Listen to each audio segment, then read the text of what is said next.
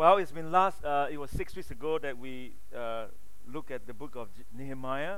I'm trying to go through the series. Hopefully by end of the year we finish the book of Nehemiah. A season to build, and we are up to Nehemiah chapter 5. Now the difficulty I have is because the 6 weeks ago I touched and preached from Nehemiah chapter 5, explained the text to you, but there are a lot of wonderful, great principles and application that we can draw from this that I have no time to do it in the last session. So I'm going to do it today, some of the principle, some of the application on how to handle strife within, whether it's our families or especially in the church community. How do we handle strife? And Nehemiah chapter 5 gave us very, very strong and good principles and action steps that we can take to handle strife. Strife happens because we are all different age group, different background, different maturity, different likings, different theological persuasions, different form of spirituality, because different age group, different experiences that we go through, and it shapes us to be who we are, and therefore we are different. And so we need to be drawn and bound and united by something that is deeper so that we can function externally in diversity. Last Friday night we were studying Ephesians chapter 4 in my small group, and I was telling them that Ephesians 6 chapters divide very nicely into two portions. 1 to 3 talks about doctrine, and 4 to 6 talk about duties. And so Paul here expounds the first 3 chapters on the doctrine of the fact that now we are one in Christ. Now the door has been opened, the mystery of Christ has been opened up. Long generation, now Gentiles are included. Now is one. Now the benefits of the Jewish view has been given to the Gentiles. And as a result, and we are saved by grace, not by works, and nothing to boast about. And as a result of all this, now Jews and Gentiles together, you must be united, become one. And therefore Paul is saying, as a prisoner for the Lord, I urge you to live a life worthy of the calling you have received. Be completely humble, gentle, be patient, bearing with one another in love. Again, with the context in mind, the Jews and the Gentiles now coming together. And then he said, make every effort to keep the unity of the Spirit through the bond of peace. Why? Because there is one body, one Spirit, as you were called to one hope, one Lord, one faith, one baptism, one God and Father of all, who is over all and through all and in all. And here he talks about one in Christ. There's this inner thing that binds us together in one. And then and only he goes about saying about God has given us different gifts so that we can function all in diversity, but united by this internal stuff of Jesus Christ. And so strife happened. But how do we handle strife in our community? Churches have split, fights, leave, all kinds of things happen.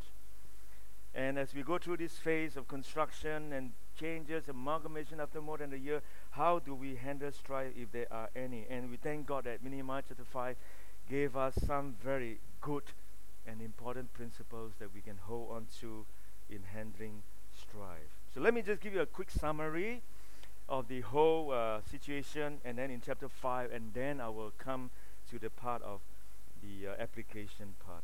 In chapter 1, Nehemiah was faced with a very personal challenge because he heard about from Hananiah, the Jerusalem wall has burned, has been a disgrace. What is he going to do? Is he going to fold his hand, be indifferent, or what is he going to do? He knows of the situation now. What is he going to do about it?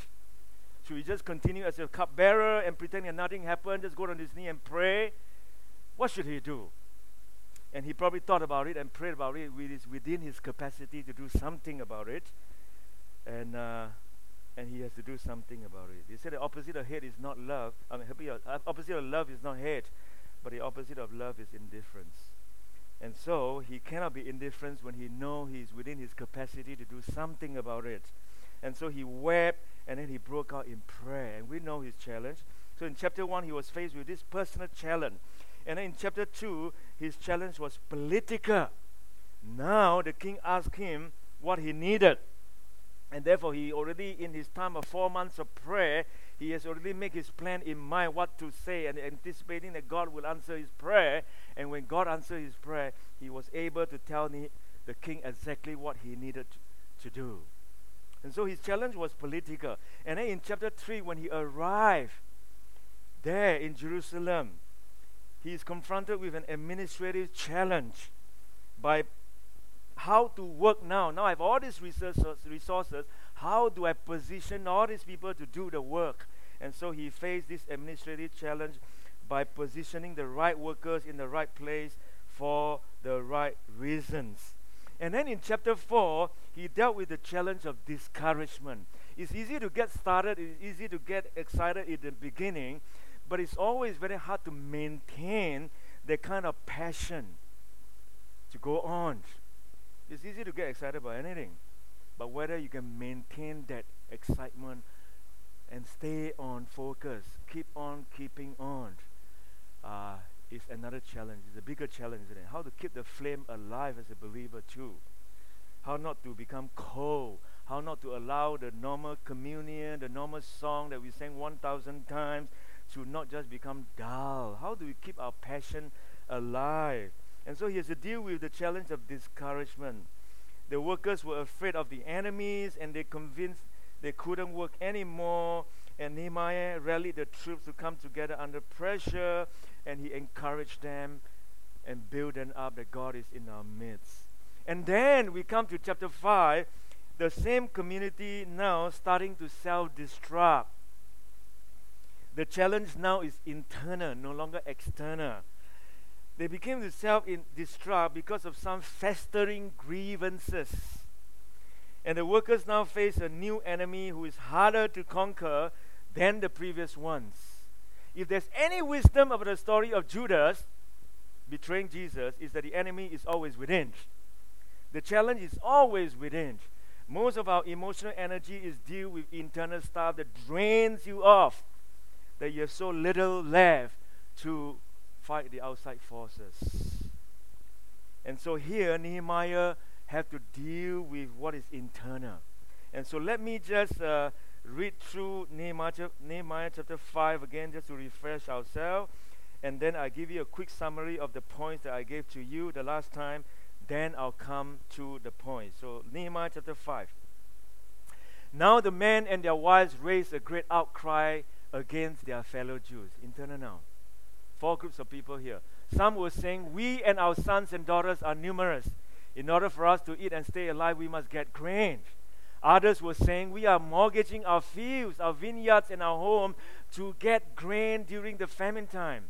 Still others were saying, we have had to borrow money to pay the king's tax on our fields and vineyards. Although we are of the same flesh and blood as our fellow Jews, and though our children are as good as theirs, yet we have to subject our sons and daughters to slavery. Some of our daughters have already been enslaved, but we are powerless because our fields and our vineyards belong to others. When I heard their cry, this is where Nehemiah said, when I heard their cry and these charges, I was very angry. I pondered them in my mind and then accused the nobles and officials. I told them, you are charging your own people interest. So I called together a large meeting to deal with them. And I said, as far as possible, we have brought back our fellow Jews who were sold to the Gentiles. Now you are selling your own people only for them to be sold back to us. They kept quiet because they could find nothing to say. So I continue. What you are doing is not right. Shouldn't you walk in the fear of our God to avoid the reproach of Gentiles' enemies? I and my brothers and my men are also lending the people money and grain. But let us stop charging interest. Give back to them immediately their fields, vineyards, olive groves, and houses, and also the interest you are charging them. 1% of the money, grain, new wine, and olive oil. We will give it back, they said. How nice. No fight. No fight. How wonderful. We will give it back, they said, and we will not demand anything from them. We will do as you say. Then I summoned the priests and made the nobles and officers take an oath to do what they had promised. I also shook out the folds of my robe and said, in this way, may God shake out of their house and possession anyone who does not keep this promise. It's binding. So may such a person be shaken out and emptied. At this, the whole assembly said, Amen, and praised the Lord. And the people did as they had promised. Moreover, from the 20th year of King Artaxerxes, when I was appointed to be their governor in the land of Judah. Now Nehemiah is saying a little bit of himself. Until his 32nd year, 12 years, neither I nor my brothers ate the food allotted to the governor. But the earlier governors, those preceding me, placed a heavy burden on the people and took 40 shekels of silver from them in addition to food and wine. Their assistants also lorded it over the people. But out of reverence for God, I did not act like that. Instead, I devoted myself to the work on this wall. All my men were assembled there for the work. We did not acquire any land. Furthermore, 150 Jews and officers ate at my table, as well as those who came to us from the surrounding nations. Each day 1 ox, 6 choice sheep, and some poultry were prepared for me, and every 10 days an abundant supply of wine of all kinds. In spite of all this, I never demanded the food allotted to the governor, because the demands were heavy on these people. Remember me with favor, my God, for all I have done for these people. You know, maybe I missed out. Yeah, that's all. He only asks for reward from God, isn't enough from people. Remember me with favor, God, for I have done for these people. We heard about a complaint Nehemiah heard. There are 4 groups of people complaining. People who own no land but needed food. Landowners who had mortgaged their property in order to buy food. I won't go into it because this one is, we already preached about it in the last session. Landowners who had mortgaged their property in order to buy food. And then you have another third group of people complaining. People who complained that taxes were too high. And then the last group of people who were complaining were those who were wealthy. This is the group of people that Nehemiah primarily were targeting. Those who were wealthy, who were exploiting others, and their own very people, their Jewish people, their flesh and blood in a sense, they were exploiting this group of people. And as a result of Nehemiah listened to this outcry, and he has to sort it out. He cannot ignore it. He cannot just sweep it under the carpet and pretend that nothing happened. He needs to do something about it. And so first and foremost, he heard about a complaint. And then the second step is what Nehemiah did about it. Now that he heard about all these things, what did he do about it? He gathered them together and he appealed to them. There are a few things that he did. First and foremost, he appealed to their love, isn't it? He appealed to their love. He said, "These are your brother." 4 different times in his speech, he appealed to them. He said, "These are your brothers." He reminded them that they were robbing their own countrymen. This is not Gentiles. These are Jewish people. And Psalms 133 says, "How good and pleasant it is when brothers live together in unity." So he appealed to their love, and then he also appealed to their conscience. He said, "Why are you doing this? We just bought back the slave from Egypt and Babylon, and now you're selling it back to them. How silly are you?" And not only he appealed to their love and conscience, but he also appealed to their morality. He said, "This is not right. What you did was not right." Do we even dare to say nowadays that what you did is not right? Where right and wrong has become so blurred and so relative that we no longer have the confidence to say what you did is not right. And then not just only he appealed to their morality, he also appealed to their theology. Shouldn't you walk in the fear of God? You have no fear of God for doing that? Once I had an accident, or someone reversed to my car, and I sent my car for repair. And part of the insurance was they booked a taxi for me to send me back. And so I said, "Yeah, I want to go home." So they booked the taxi, gave the address, and when I hopped into the taxi, this man from Afghanistan spoke to me. He said, "Can you help me?" I said, "Oh no, sorry, I made a mistake. I actually, instead of going home, I changed to go to my friend's place, which is just down the road, not too far from where the repair shop was, so that I could just ask him to send me back later on. So the taxi said, "Oh, this place is so near. I don't earn much if I go. Do you mind if I raise another voucher and change the address that you are going to this place, and then you sign for it so that I can get more money out of it?" I look at him. I said, "What should I do?" I said, "Are you a Muslim?" He said, "Yes." I said, "You have no fear of God?" "No?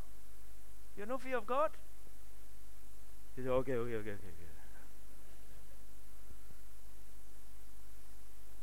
So here, he appealed to their theology. There's no concept of the fear of God in your life, that you are doing these things and yet you pretend that nothing matters to you. And he appealed to them. And not only that, he also appealed to his own actions. And he said, "Well, look at me." And then finally he appealed to the judgment of God. He asked them to give it back and not to demand anything from them, and make them take a vow, ask the priest to come and take a vow that if you don't fulfill what you promised, may the judgment of God fall on you. That's what he said. And then finally, the third point that I gave to you the last time was examples that Nehemiah set. Nehemiah went on to say that, "Well, I understand this situation, difficulty, let's all join in together." He did not abuse his privileges that was given him. As I already mentioned, you want to know a person's heart, you give the person privileges. If the person knows how to handle privileges, you know the person is good. Don't just give them responsibility. Responsibility, they are paid for it, they will do their job. Blessed is he who has learned to admire but not envy, to follow but not imitate, to praise but not flatter, and to lead but not manipulate. And here, Nehemiah came in and lived it out. True leadership must be for the benefit of the followers and not to enrich the leaders. And Nehemiah understood that greatness is not found in possession, power, position, prestige. It is discovered in goodness, humility, service, and character. And so here, he was governed by two principles: reverence for God and compassion for others. Well, that leaves me 20 minutes for today's lesson. Let me give you some principles to ponder over this way of Nehemiah handling the situation. I have 4 principles that I want to give to you, and then I have 5 action steps that I could get it from Nehemiah chapter 5. Some are quite straightforward, need not much explanation, so don't have to worry about the 9 points that you'll be getting. The first principle is, I believe that there is a direct correlation between the effectiveness of our mission and how we treat each other. There is a direct correlation between the effectiveness of our mission and how we treat each other. Nobody is going to buy what you're going to say if they see a fractured community fighting. Nobody. You cannot convince anyone. So there is a direct correlation between the effectiveness of our mission and how we treat each other. You cannot convince anyone. Will you go to a dentist if the teeth is all kind of broken up, and will you want to go to this kind of dentist? No one. There's direct correlation between the effectiveness of our mission and how we treat each other. And Jesus often said that the mission is not just the Great Commission in doing the work. He often at the farewell discourse talk about the new command I give you, that you must love one another.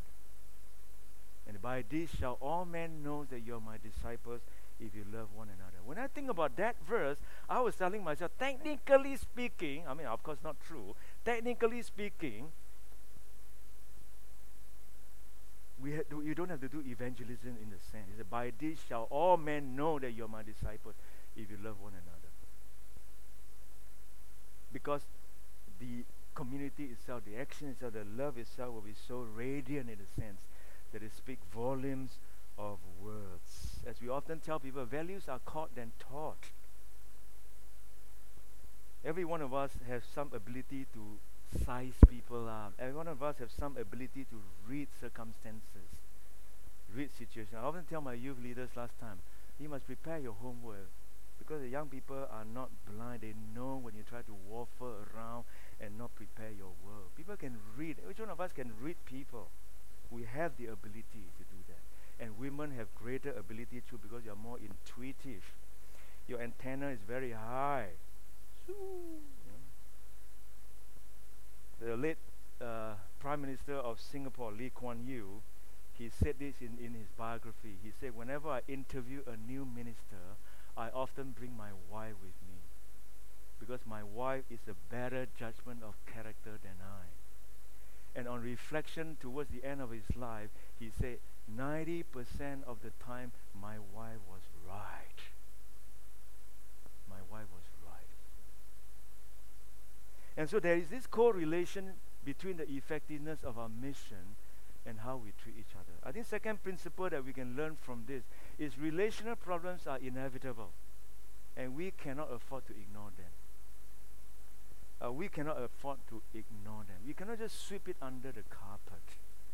It is essential, necessary to address.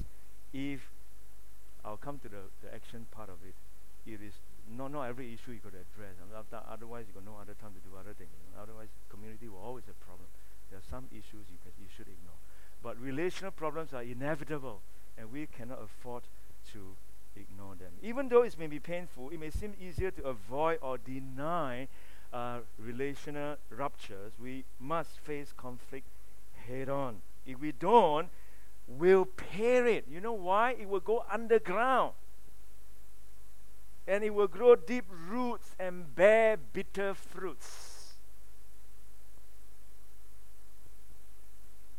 One of my friends said, the first price you pay is always the cheapest. It's painful to stop strife, but it will only get more difficult the longer you wait. And that is why Ephesians again say, what? Do not go to sleep what? While you still what? Angry, right? Because it festers, it builds, bitterness, resentment, build up, and it will be too hard to remove it. Keep your account clean. Carl Trueman, theologian, said, as humans are at once both righteous and sinful, so human existence is at once both heartbreaking and hilarious. Normal life. We live in a sinful world. It's part of biblical view that we live in a sinful world. It's like that. Problems are there, challenges are there. We just got to learn how to deal with it and handle it. So relational problems are inevitable, and we cannot afford to ignore. Imagine Nehemiah didn't address that, what will happen? The wall won't be built. And thirdly, we must take the initiative to restore relationship whether we want to or not. We must take the initiative to restore relationship as best as possible. Some cannot, I know. Some impossible. And Paul is reasonable, isn't it? As far as it depends on you. You can do everything possible, but sometimes it's just not possible. We must take the initiative to restore relationship whether we want to or not. Oswald Chambers, my favorite devotional author, my utmost for his highest. I gave many away for birthday gifts.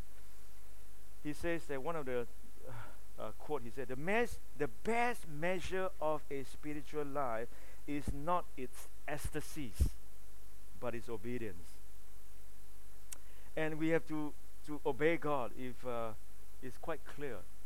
No, I don't have it there. Matthew 18 talks about that as well.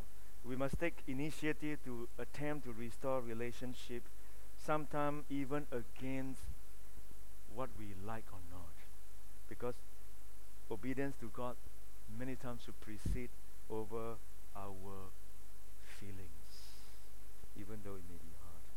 And one of the reasons we can do it is to look into the person's eyes and believe that the person is also created in the image of God. And the person may be also deeply hurt by something. We don't know. Martin Luther King Jr. says, within the best of us, there's some evil.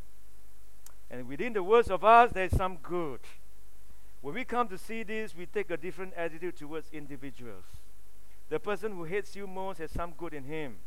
Even the nation who hates you most has some good in it. Even the race that hates you most has some good in it. And when you come to the point that you look in the face of every person and see deep down within what religion calls the image of God, you begin to love in spite of. No matter what the person does, you see God's image there. And when you are able to do that, then there's a way that you are willing to take steps to restore relationship. Because there's power in love. Someone say, flatter me and I may not believe you. Criticize me and I may not like you. Ignore me and I may not forgive you. Encourage me and I will not forget you. Love me and I may be forced to love you. When we seek to discover the best in others, we somehow bring out the best in ourselves. And so, take step. I think another principle we can learn like Nehemiah, take step. Do something about it. Help them to reconcile. Help them to rebuild. Fourthly, God's reputation is at stake when we have conflict. God's reputation is at stake when we have conflict. You smear the reputation of God. Because Nehemiah 5, he said this, what you're doing is not right. Shouldn't you walk in the fear of our God to avoid the reproach of our Gentiles' enemies?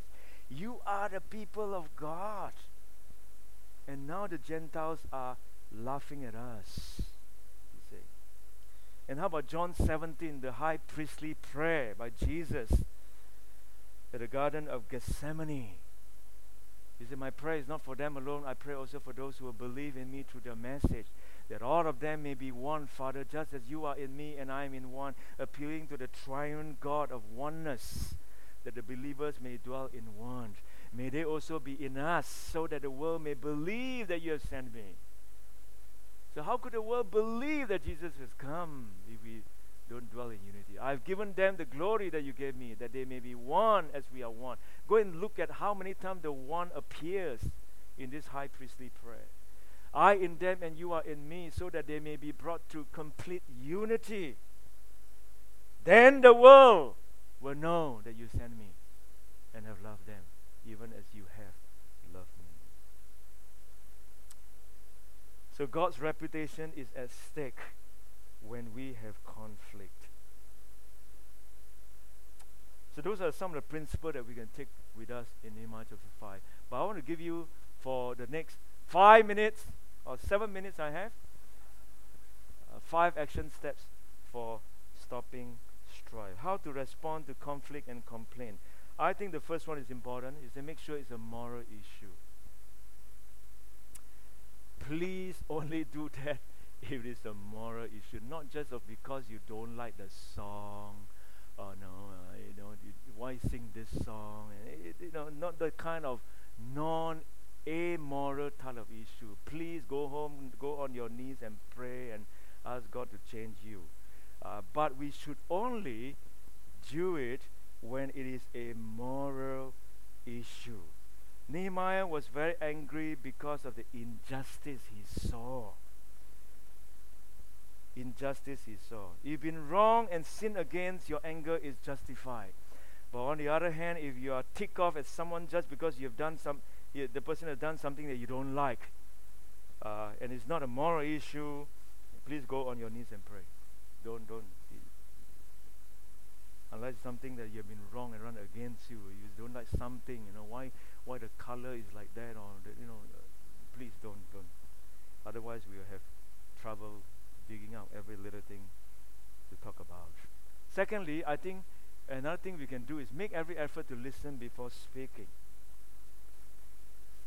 Nehemiah listened to them. He listened to them. It's very hard. I make a lot of mistakes in my life as a pastor because I don't listen. I wish I could rewind back, but sometimes it's not possible. And you just need to ask God for forgiveness and try as best as possible to patch up whatever that you've done wrong. Make every effort to listen before speaking. Paul Tillich, a German-American theologian and a Christian existentialist philosopher, he said the first duty of love is to listen. If there's many duties that a love is supposed to do, the first duty is to listen. Listen. And not just only passively listening, but listen attentively. And not just listen to the words, listen to the heart. Listen to the heart. And don't just listen to words. Listen intensely. And one advice to women, if you want men to listen, you must tell them, please, don't say anything, don't talk, don't give advice, just listen, and they will. Because sometimes men work on agenda. The story is told of Franklin Roosevelt, who often endured long receiving lines at the White House. He complained that no one really paid any attention to what was said. And one day during a reception, he decided to try an experiment. To each person who came down the line and shook his hand, he would just murmur these words. He said, I murdered my grandmother this morning. I murdered my mother this morning. And the guest responded with phrases like, oh, marvelous.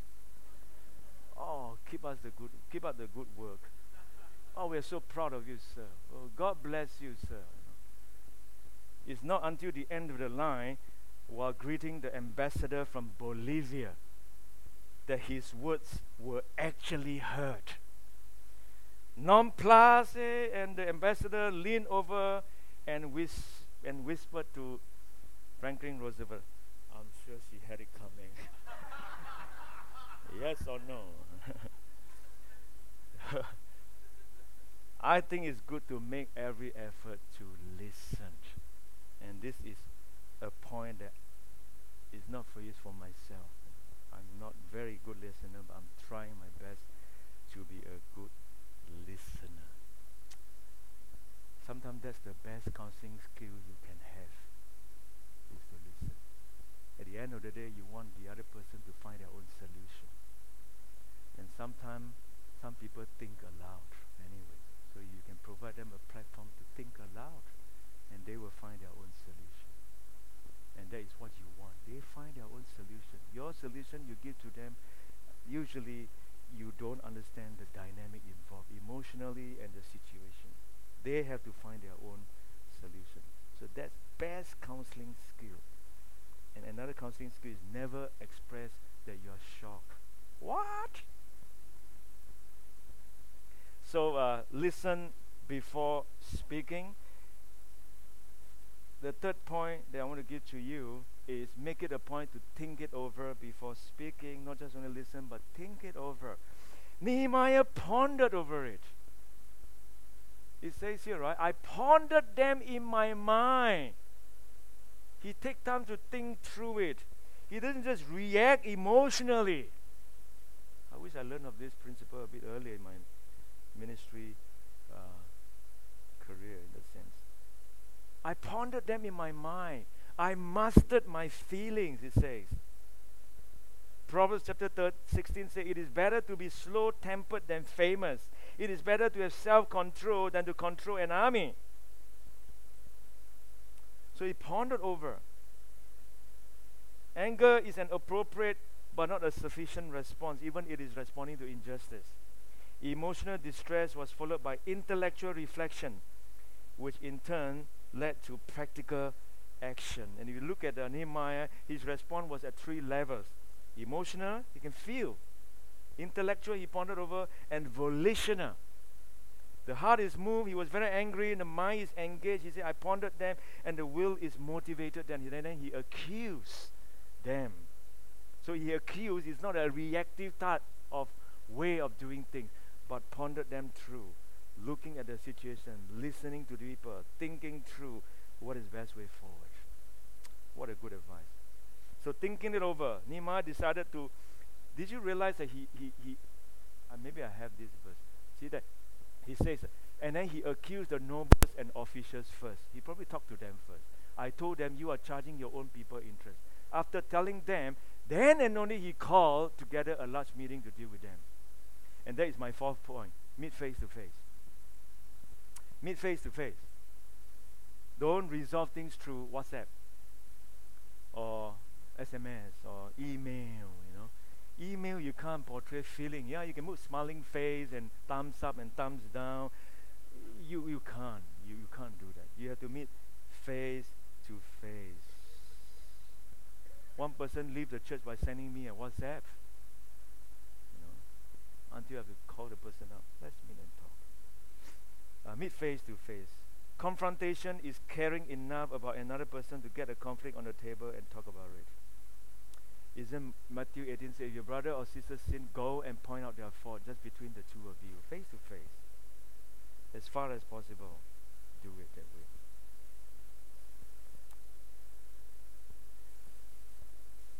Let me have this. I'm looking for this solution. Meet face to face and talk about it. Last point. Make every attempt to seek resolution. Make every attempt to seek resolution as best as possible. Sometimes cannot, as I said.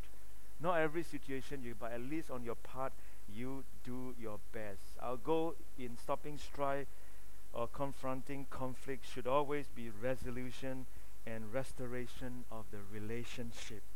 We shouldn't be set on proving ourselves right and the other person as wrong. We are not to vanquish our brothers and sisters, but to build them up and have the issue resolved so that we can all get back to kingdom work. Look at what he said.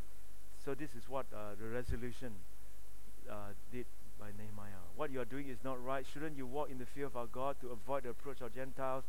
I, my brothers, and the money men also lending the people, blah, blah, blah, give back to them immediately, vineyards, everything. And then towards the end, they responded by saying, Amen, praise the Lord. And the people did as they had promised. There was a resolution that happened.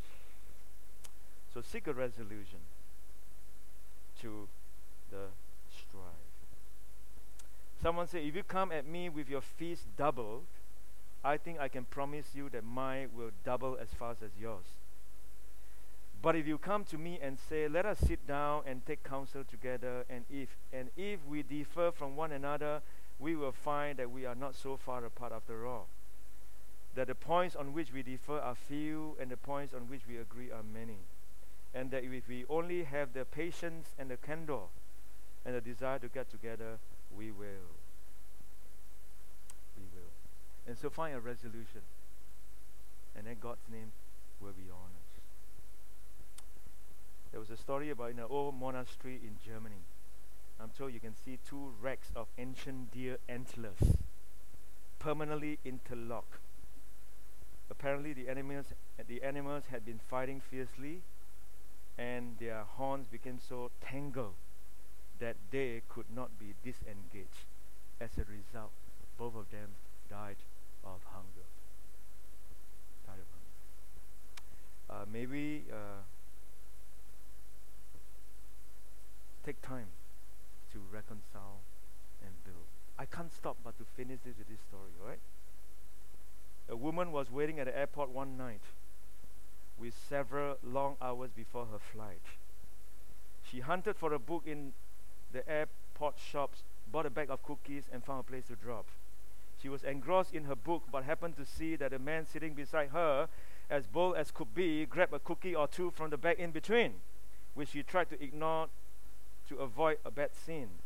So she munched the cookies and watched the clock as the gusty cookie thief diminished her stock. She was getting more irritated as the minutes ticked by, thinking if I wasn't so nice, I would blacken his eye. With each cookie she took, he took one too.